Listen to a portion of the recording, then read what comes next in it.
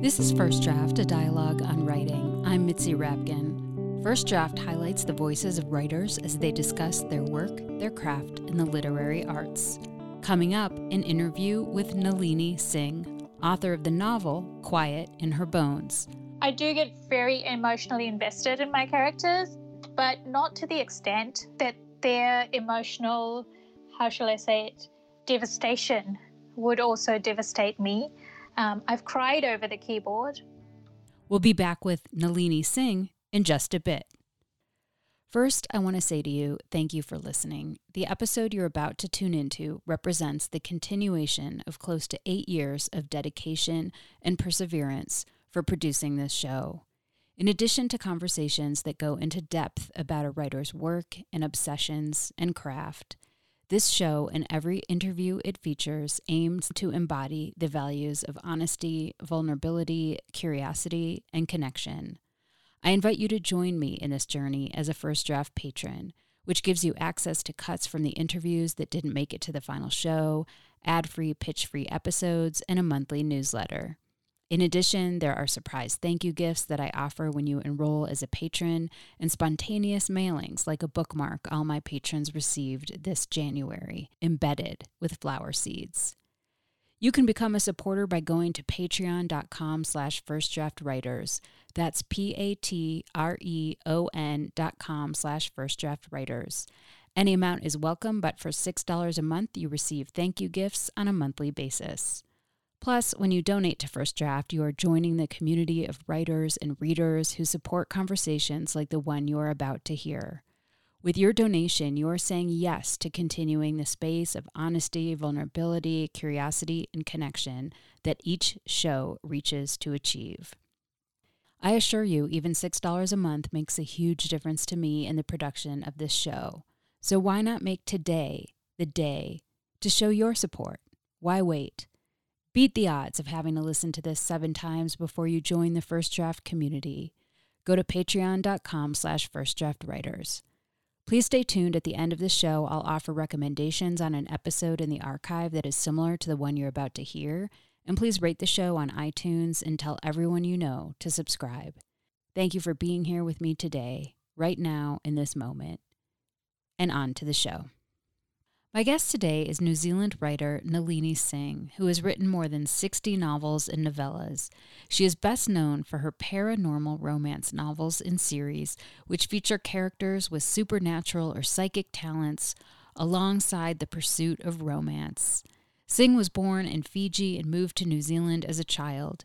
She is trained as a lawyer and also worked as a librarian, a bank temp, and an English teacher. Most recently, she is exploring, on her time away from the romance books, writing thrillers. Her latest is called Quiet in Her Bones, which tells the story of Arav, the adult son of a wealthy New Zealand couple originally from India. Arav's mother, Nina, was a socialite who disappeared 10 years before the story begins. Arav is still haunted by her disappearance and a fight he overheard that night between his parents and a bloodstain that was left on the floor. The story opens when Nina's body is found, and solving the mystery of her disappearance 10 years earlier becomes Arav's focus. Arav, however, is recovering from a bad car accident and living with his father and his father's new wife and daughter. Arav has a shaky grip on reality and is heavily medicated but determined to solve the mystery. Because Nalini Singh is best known for her paranormal romance novels, we began discussing how she was seduced by this genre.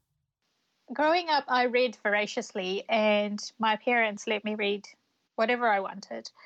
And so I developed taste, I knew what I liked, and I really loved science fiction, fantasy, sort of any speculative fiction books. So I read a ton of those. And then as I grow older into my teens, I found romance, and I also really loved romance. I loved the relationships. But when I was reading science fiction, quite often I would wish there was a little bit more humanity in it, and maybe more of a relationship. And then when I was reading romance, sometimes I would be like, I wish this would be set in the world of, like a science fiction or a fantasy world. And I didn't realize that there was an actual genre that kind of combine those two things, and that's paranormal romance. And that's what I write in, and it's actually hard to describe because it's such a big umbrella. So at one end, you might have basically a fantasy or a science fiction book, or a supernatural type book, and it'll have a little bit of a romance. And it tends to be put in the urban fantasy category. And then on the other side, you have a very heavy romance, and then you have some light elements of another world, or maybe there's a ghost or something. And then in the middle is where I think I fit, which is I write these really intricate, long series in created worlds, but the stories, each individual story is driven by the relationships of the characters. So I've always thought of my writing as asking what if questions in that genre. So, what if we were telepathic? What if that telepathy drove us mad? What would we do to survive? So, a lot of what I write comes from that. And I think my early love of science fiction, fantasy, romance, and actually mystery as well all plays into that. So I've written mysteries inside the paranormal world as well. Tell me, what was the what if question of Quiet in Her Bones? And this was a little bit of a departure. I don't think it was your first departure, but it was a little bit of a departure from romance, because this is a little bit more of a straight thriller. So what brought you to the thriller, and what was your what if question? So yeah, it's definitely a thriller. There's no romance at all in Quiet in Her Bones. So I am a big mystery reader as well, and I've always loved it. And I've done it, as I said, in my paranormal worlds. Had threads of mystery. But it wasn't until a few years ago that, while I was traveling around the country, and I was just struck by how beautiful New Zealand is, and also how dangerous the landscapes can be. It is a very sort of remote, and there's a lot of wilderness, and a lot of people go into that wilderness without sort of appreciating how dangerous it can be if you're unprepared. And so all those things were just circling in my mind. And with Quiet in Her Bones, I think it was actually not a what if question that inspired us unusually for me. I think it was actually the landscape. Again, I think both my thrillers have been inspired heavily by the New Zealand landscape and the possibilities within it. So Quiet in Her Bones is set in the Waitakere Ranges Regional Park area. And I remember driving through Scenic Drive, which is this really long, and if you look it up on a map on Google, you'll see that it's this road that just is this winding road that goes through massive greenery. So that greenery is actually the regional park, and you can't drive a car in there. It's hiking trails. And I remember just looking out the side window and seeing this massive slope where it just goes into, in the book, I call it the devouring green, this mass of forest that if you sort of slid off the road into there, would you be found? I guess that's the what if question. Like, what if on a rainy night I slid off down this embankment? Would anyone find me, or would the forest just, cover me up, and that's where I would lie for the next however many years? And so I think my thrillers definitely are very heavily influenced by the environment. So you seem like the type of person who probably asks a lot of what if questions during the day. So how do you know when a what if question that you ask yourself rises to the point of discovering it through writing and writing a book about it? Oh, that's interesting. I actually keep a folder on my computer, and it's literally the random thoughts that come to me, the what if questions, or the little spark of something, and I just put them in there. And the ones that stick and won't leave me alone and I keep thinking about are the ones that become books or series. And the interesting thing is, it's not just that if it doesn't stick in my head at the moment I thought of it, like I've written it down and then I've moved on to another project, that doesn't mean that that idea isn't going to stick.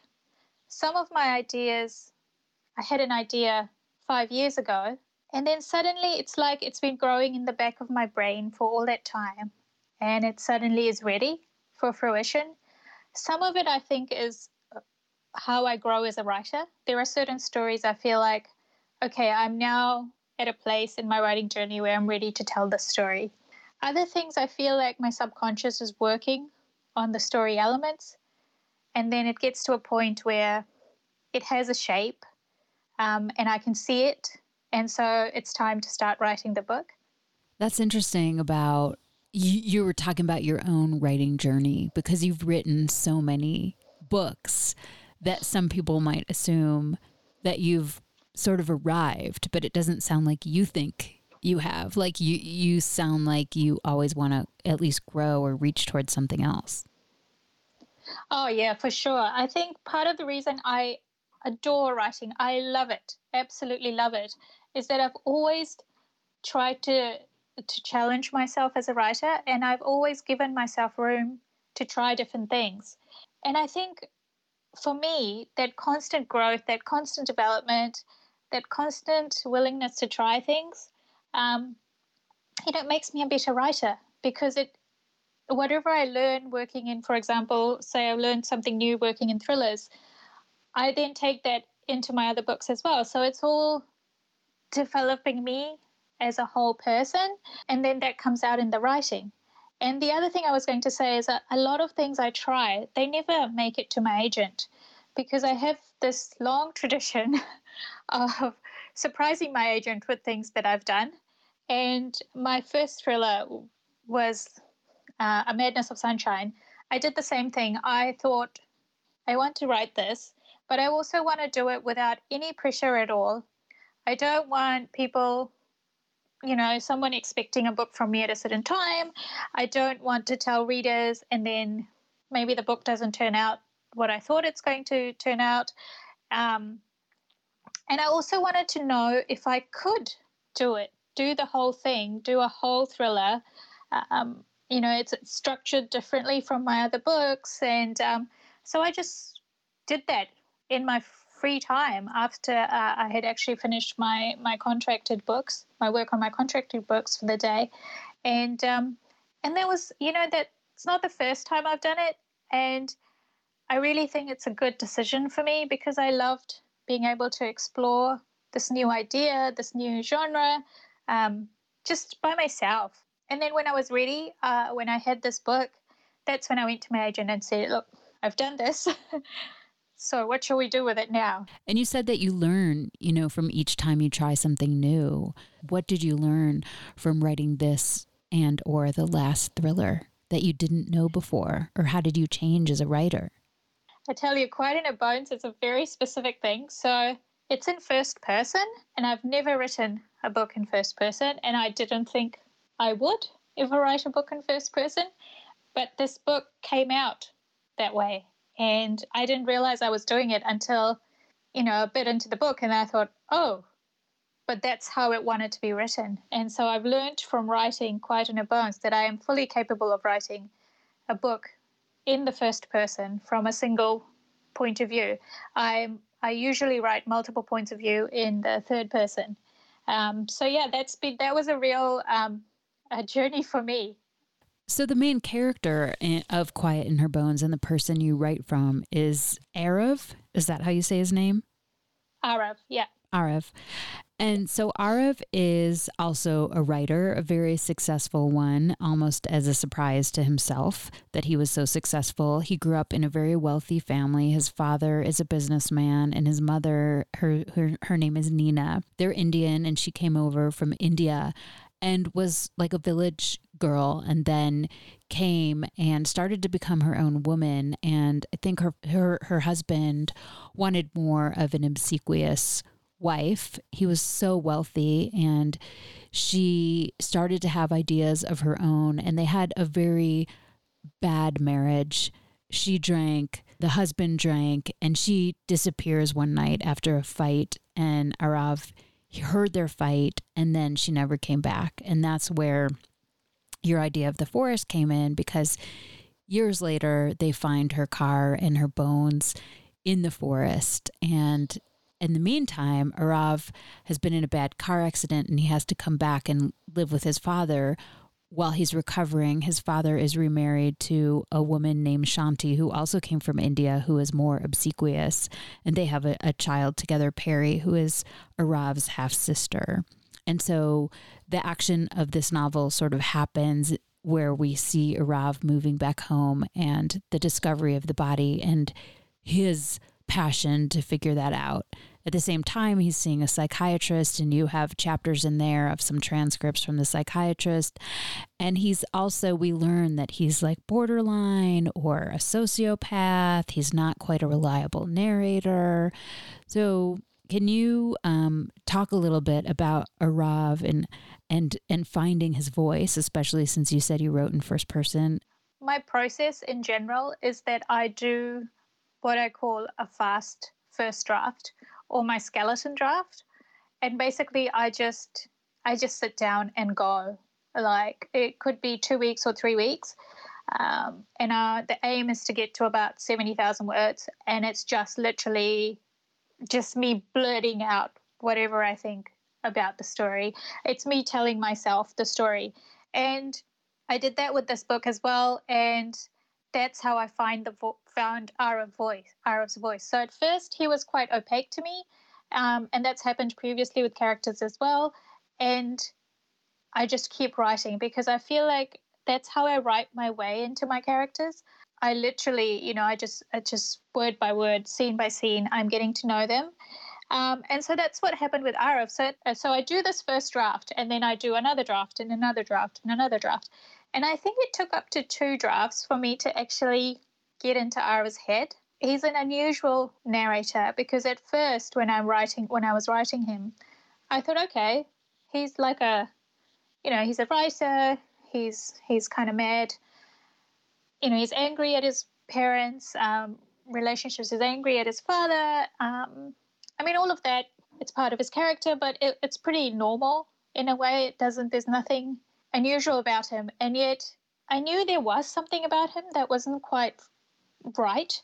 And it took me until I think the 3rd draft to really peel off the sort of the face he shows the world and get inside his head.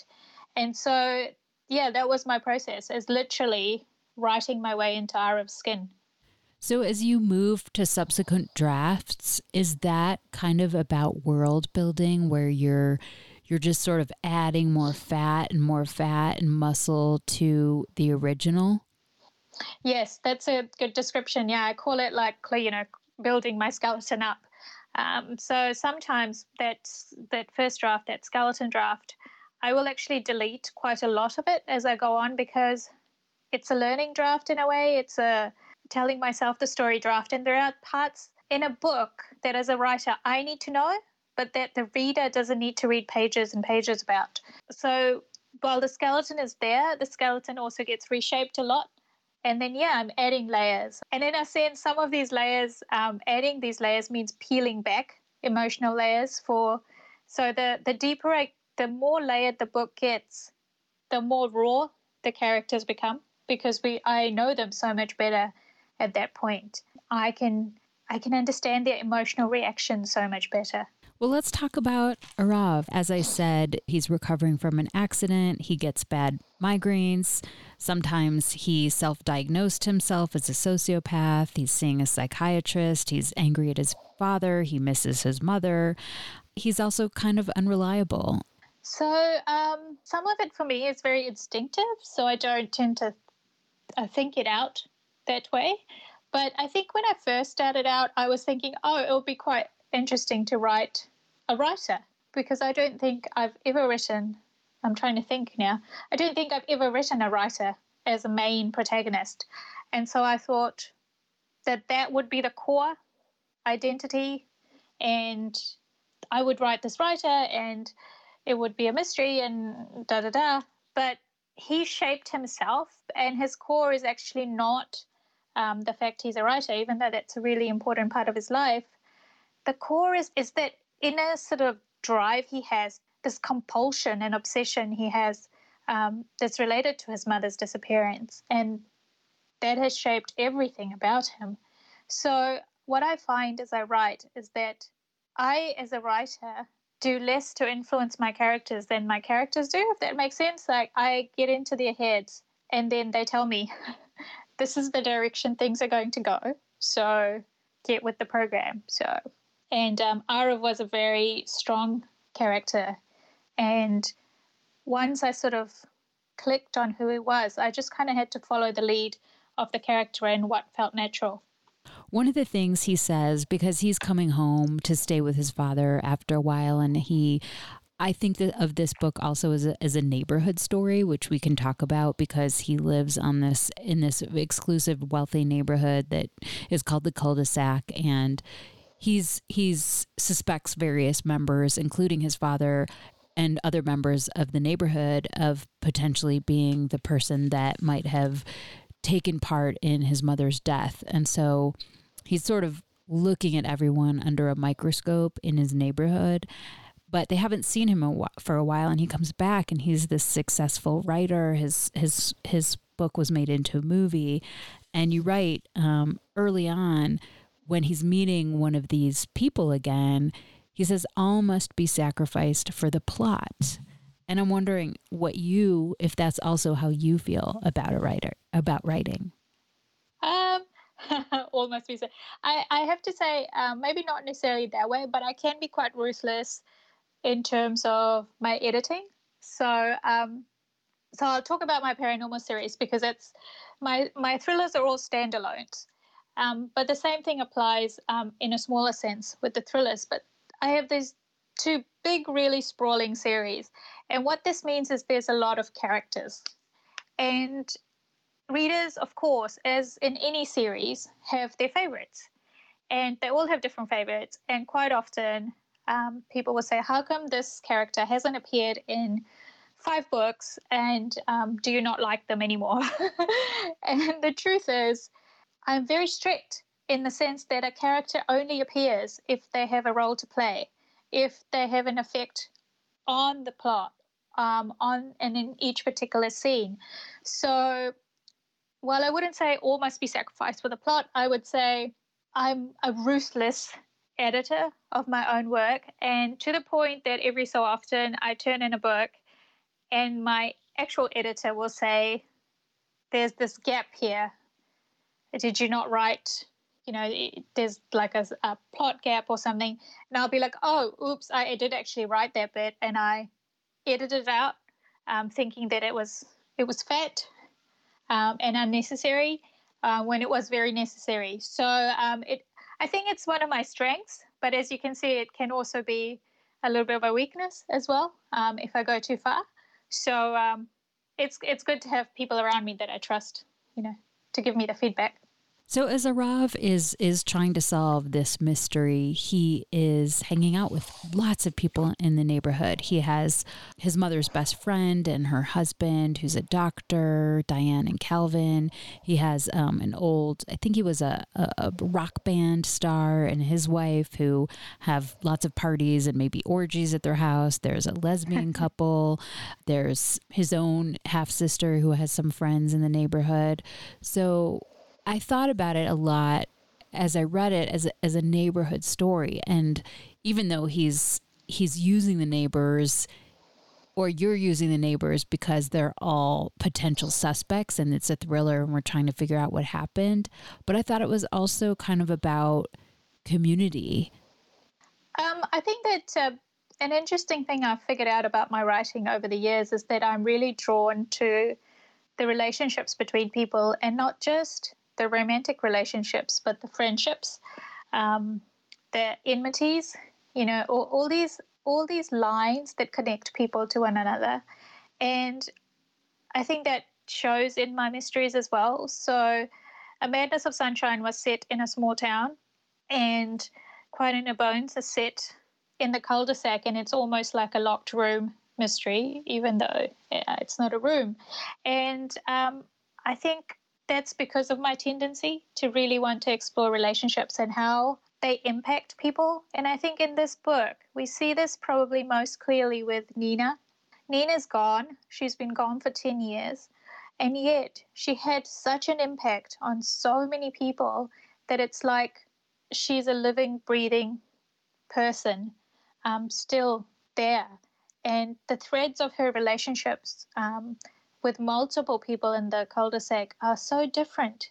You know, she's Diana's best friend.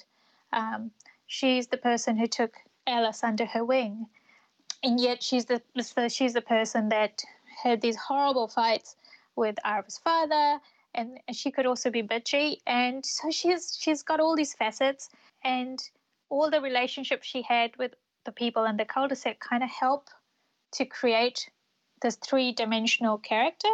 So yeah, I really, really enjoy writing people and people interacting with people, and what that shows us about who each of these characters is. You have a word in there that sort of relates to that about people. I don't know if I'll pronounce it right, but it's whanau. Whānau, it's New Zealand te reo Māori. So whānau means family, but it's not like a nuclear family. It is quite a wide-ranging, wide-encompassing word. So whānau can be people that we embrace as family as well. I wouldn't actually call the cul-de-sac a whānau because they're so disjointed and disconnected, and there are some relationships that work and some that don't. And I think in the book, you know, Arav says his family was never a whānau because they were never glued together, you know. But yeah, it's a really good word. For example, at the end, I don't want to spoil the book, but you know, there are different small whānau in the book that people create for themselves.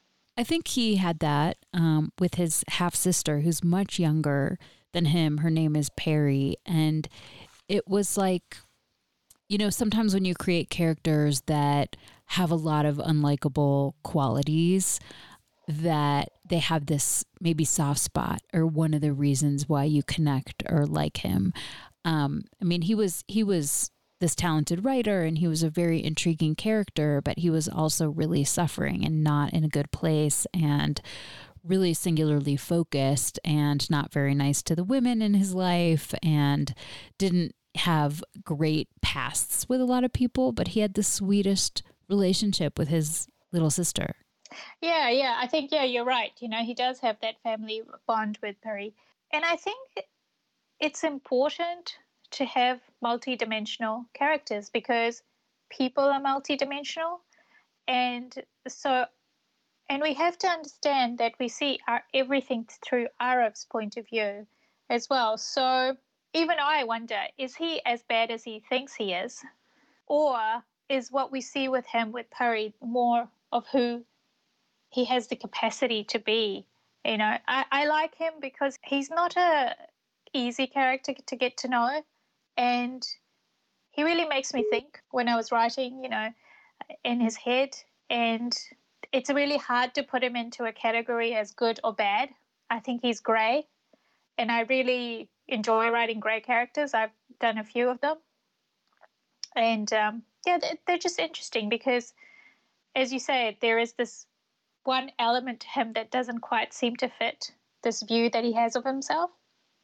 One of the things you do in the novel is you go back and forth in time a lot. You're going back, you're in the present where he's trying to figure out this murder mystery. You go back to the night that the mother, Nina, disappeared, and you're always modulating. I mean, sometimes it's in the same paragraph. Sometimes it's the way memory works for Arav. But I'm wondering about how you control that and if it's something you're very conscious of when you're writing. I tend to not be so conscious of it when I'm writing. It's more the editing process. So when they do that first draft, I just put it all out, and whatever comes, I don't stop to edit. And so yeah, I do it in the next drafts, and then that's when I look at structure and what's working and what's not. And do I need a flashback scene when all you need is a line of particular information, for example? So that's when I do my really deep thinking edit. So the first draft, when I'm just pouring out words, it's very intuitive and emotional and just go, go, go. And then in the next draft, that's when I do think about the structure. I think about pace. I think about how things fit together in the final analysis. And so another analogy I often use is a sculpture. So shaping, getting that sort of rough outline and then shaping it piece by piece, sort of chisel break by chisel break, and then polishing it all up until it is what I want it to be. Another thing you did in there, I believe, is you wrote a suicide note. Yes. Yeah, so it was a suicide note for his ex-girlfriend. And was there anything different writing for you, or did it make you feel a certain way writing a suicide note? No, because when I write, I'm very much within the perspective of the character. So in that case, even though we're in Ira's point of view for the entire book, obviously the suicide note was written by somebody else. And so for that moment in time, I'm in her head. And when I say that, I don't mean that I become the person. I mean, it's like I'm looking through her eyes, but I still have that distance. I know who I am and I know who she is, in the same way that I know who Arav is, and yet I am also stepped back. I do get very emotionally invested in my characters, but not to the extent that their emotional, how shall I say it, devastation would also devastate me. I've cried over the keyboard, but I've cried for them as opposed to crying for the reason that, something's happening to me. I'm not putting myself within their skin, even though I'm writing. That's probably not the best analogy because I said I wrote myself into a skin, but it is having that little bit of distance that allows me to be objective, even though I'm writing very emotionally traumatic things like this suicide note. Well, I think writing is such an act of empathy. It's almost like in some ways that you're an actor and you're inhabiting these people, but it's also empathy for like the human race. There's all kinds of people out there, and you are diving into different personalities and ways of being when you are writing all these characters. Oh yeah, I love that. I love that what you said about empathy. I definitely agree. For me, learning to see different perspectives, learning to see from the point of view of different peoples, it makes me a better writer. And interestingly enough, it's actually why I went into law, because I was able to see different perspectives. And so it's part of my personality. And I think it does help in terms of creating rounded characters. But yeah, the word you've used, empathy, I think it's perfect. Do you think writing so many different kinds of people have made you a more open-minded person? And I'm not saying that you were closed before, but you've written so many books with so many characters. I think it's sort of intertwined with my personal growth as well. So am I writing more diverse characters because I am becoming more mature and I have more people that I communicate with and know and whose lives I'm aware? Or am I becoming a better person because I'm writing these characters that make me think deeply about things that maybe I wouldn't have thought of 5 years ago or 10 years ago? So I think it's hard to say either or. I think it's all sort of a meld. As I grow as a person, my characters grow. But sometimes when I'm writing a character, things go in a direction I didn't expect, and they really open up my eyes to something, and that feeds into my growth as a person. And so it's all linked. And did writing in first person make you feel any closer to the character than you have in your other books, since this was the first time you've done that? It's interesting. I don't think so, because no matter which point of view I'm writing in on the page, it's the first person in my head, if that makes sense. So when I'm with my characters, they're in the first person. It's really hard to explain. So I occupy the same space with them as a writer. It's just how it transitions onto the page that's different. Yeah, it's like they're inhabiting you either way. Yeah.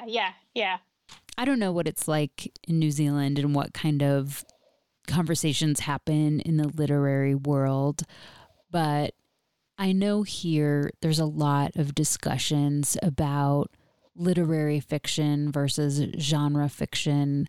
What does it mean? Like, a lot of people might say literary fiction is based on character and genre fiction is more about plot. I'm wondering if those conversations go on in New Zealand, and what your thoughts might be on that.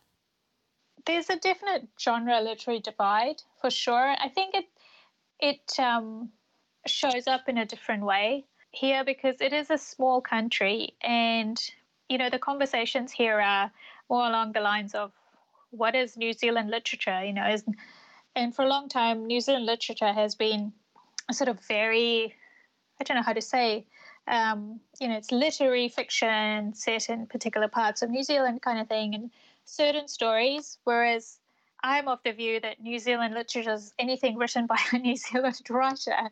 So there's a definite divide, and I think sometimes the view is that it's the more beautiful writing is in literary fiction, whereas, as you say, the genre fiction is just about the story and the writing doesn't matter so much. And I totally disagree with that. I think you can find beautiful writing um, in genre fiction and in literary fiction as well.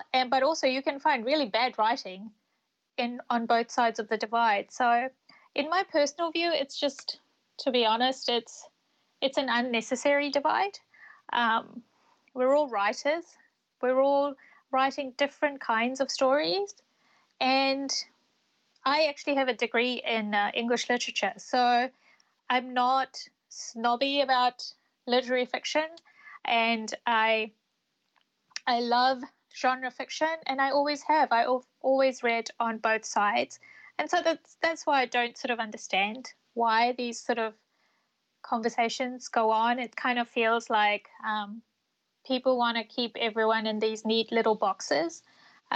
But as readers and quite often writers, we don't fit in one box. There are people who write literary fiction and genre fiction and do both very well. So, yeah, I think we should all just appreciate different kinds of writing, because I know as a reader, I appreciate the variety of material that I have available to me to read, and um, and that's amazing. I think right now the competition isn't another type of writing. The competition, if you want, I'm putting it in air quotes, is entertainment of another kind. So Netflix and online things, YouTube, all that kind of stuff. That is what is drawing people's attention away. So as long as people are reading, as long as they're talking about books, I mean, we should celebrate that. Can you read a passage from an author that speaks to you or influenced you as a writer?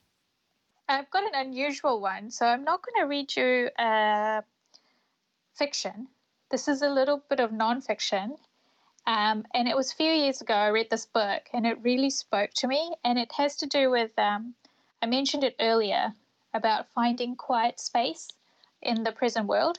So it's a book called Unsubscribe by Jocelyn K. Glay.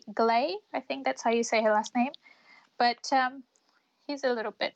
You could easily fritter away your whole day commenting on every Facebook update your friends post, or responding to every reply you receive on Twitter. An unlimited stream of information awaits at all times, willing to eat up as much of your time and energy as you want to give it. But if you give all of your attention to inputs from other people, you will have nothing left with which to create your own outputs. So that's just a little bit, but the book is it's very practical in terms of how to manage the information overload. But I just like what she said there about having creative energy. Yeah, and I've read that you set everything aside when you write. You sort of turn everything off, leave it all behind. Yeah. So my friends all know that if they text me, they're not going to get a reply until I've actually finished what I'm doing. I don't have email turned on, for example, on my computer, so the Wi-Fi is turned off.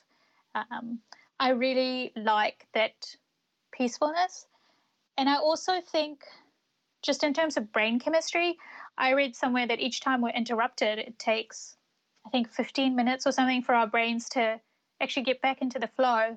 So if I'm interrupted 5 times an hour,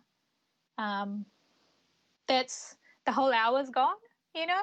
So I'm a big believer in having spaces to write, mental space to write. And when I say that, I know people will be going, yeah, but I'm busy and I have this life that I need, I have kids. So I've written everywhere. I've written on the floors of airports. I've written, with the announcements going. I've written on a bus surrounded by people.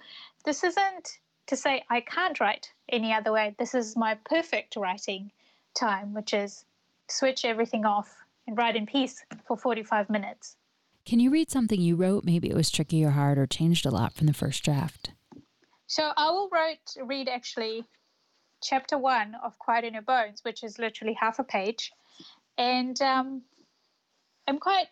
really like it because, as I said, this is my first book in first person.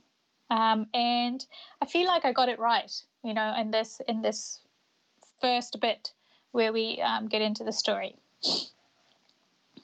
My mother vanished without a trace 10 years ago. So did $250,000 in cash from my father's safe. The police came. The neighbors whispered that she was a thief. My father called her a bitch. She'll turn up, and when she does, I'll have her in handcuffs. That's what he said. That's what he screamed. He was right. It took 10 years, but she has turned up. The police found her car in the dense bush of the Waitakere Ranges Regional Park 4 hours ago. She was inside. Well, her bones were anyway.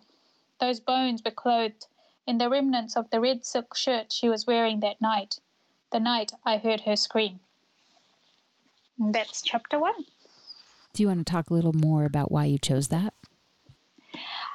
So I remember when I started writing and I realized it would be in first person. Actually, when I had done my writing for the day, I stopped and I went and read craft articles on first person because it's been a long time since I've started, done craft workshops, because after a point, it's about learning from doing. And I hadn't actually done this before, so I thought, maybe I should go do some, study about it. So I did study. And the one thing that a lot of the things I read pointed out was that a really well done first person isn't about I. There's a lot of information and you're in the character's head without the constant insertion of the character. And that's part of the reason I chose this bit. So if there are writers out there who like to break things down, if you look at that little bit and you look at how many I's, I did this, I did that, are in there, it's actually very, very few from the point of view character. And so that's something I was quite conscious of when I did my edits. Like, how can I write this in a way where it flows without the point of view character sort of pushing themselves to the fore all the time. And there's one in quotes where he says, she'll turn up, and when she does, I'll have her in handcuffs. But that's an I, but it's the father talking. So the only one you have is in the last sentence. So it has this extra punch because it's like the night I heard her scream. Yeah. So I was really, I felt like I got that right there. Where do you write? Mostly in my study. So I'm lucky enough to have a study at home. And I used to wander around the whole house, and I still do at times when I'm editing. But in general, I try to stay at my desk because I did have shoulder problems, and I think most writers who write for a long time will have some kind of issue. And so my desk is set up so it's ergonomic, and so I try and stay here. But when I'm editing, I quite often edit my second draft in a printout. So when I'm editing on paper, I will move around to wherever I feel like it. But I find these days quite often I do still stay in my study because it's a thing of, I know when I walk in here, it's my writing time and my brain flows into it. And yeah, but so in general, right now, especially right now, given the state of the world, it's my study. But prior to the apocalypse, I used to travel a lot. Um, and I quite like writing in planes and, anywhere really where I can find time. One thing I do, and it's a tip that's helped a few other writers, so I'll share it here, is I listen to rain sounds on my phone um, and I find it's kind of like a white noise. So I can just, because I've been doing it for so long, it's kind of a trigger for my brain. Oh, the rain sounds are on and it's writing time. So it's a way to recreate the study environment without having the study around me when I'm traveling. What do you do or where do you go to get away from writing? So right now, I really like plants. I have a lot of indoor plants. I also have a garden, so I do a lot of gardening, looking after the plants. And I the other thing is in 2020, I learned how to do miniatures from miniature kits. So I've got some pictures on my Instagram if anyone's interested, but they're really fun. I listen to audiobooks and then I do these little tricky miniatures just when I need a break. And yeah, it's good fun. It's just completely something different. And it gets me out of my head doing something practical. I don't know what a miniature is. I don't know if that's a lost in translation thing or I'm just not tuned in. Oh, it's literally what it sounds like. So I did one that's like a greenhouse, but it's miniature. It's like the size of, I don't know, like it's not even a foot tall, and everything inside is in a miniature. So it's got tiny miniature shelves, tiny miniature flowers, you know, tiny miniature chairs inside. So basically, it's about recreating real things, but like in a tiny scale, like a 1 inch scale or even smaller than that. Um, so I have tiny books. I did a bookstore, and it's got hundreds of tiny books in it, and I printed out covers for my own books. So I've got tiny miniature versions of my books in the bookstore. Who do you show your work to first to get feedback? It depends. So, in general, I like to get my first full feedback from my editor because we've been working together. She's been my editor since 2005. So we've got a lot of trust built up. She knows my work, she gets my work, and I really trust her judgment. And also my agent. We've been together even longer. And but depending on the book, I might ask some very specific beta readers to give me feedback, particularly if I am worried about a certain aspect of things.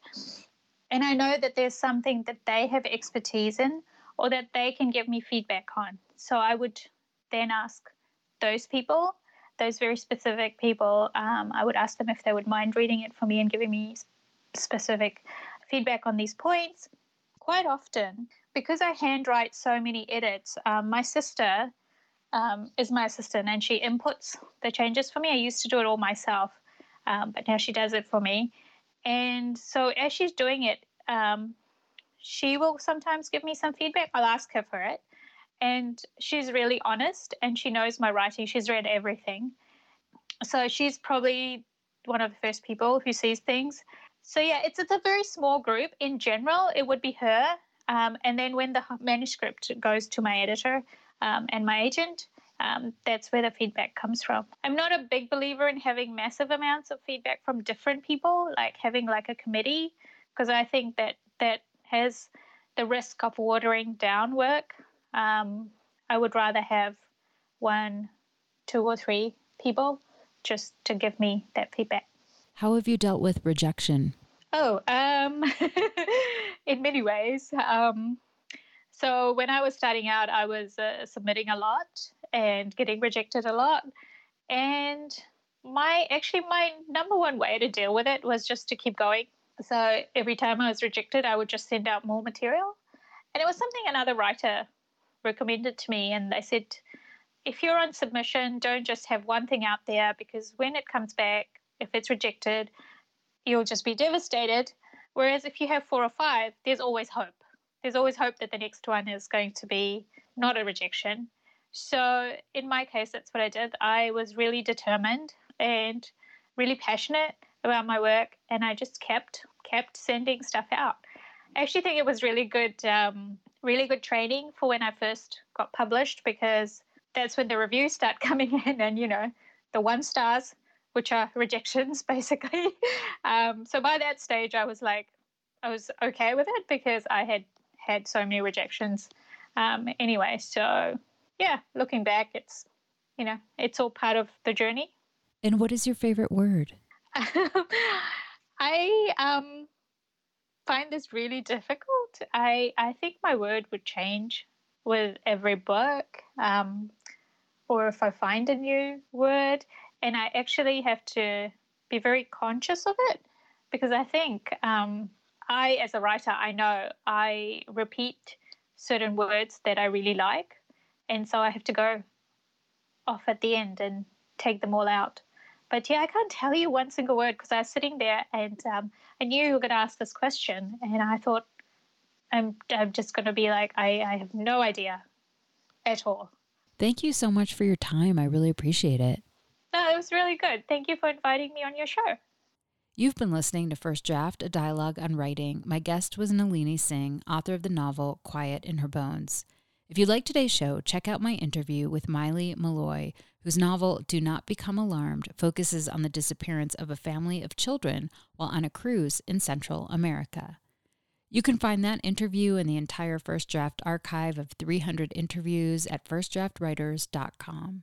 You can stay tuned to First Draft on social media on Facebook, Twitter, and Instagram. Just look for First Draft ADOW. You can email me at firstdraftwriters@gmail.com anytime. Remember, there are plenty of extras for becoming a member and donating to First Draft, including access to pitch-free, ad-free content, as well as cuts from the interviews that didn't make it into the final show, writing tips from my guests, books, and more. Join me as I reach for honesty, vulnerability, connection, curiosity, and insights on craft with each episode. I can't tell you enough how much each and every single dollar counts to keeping the show alive. The first tier of support is just $6 a month.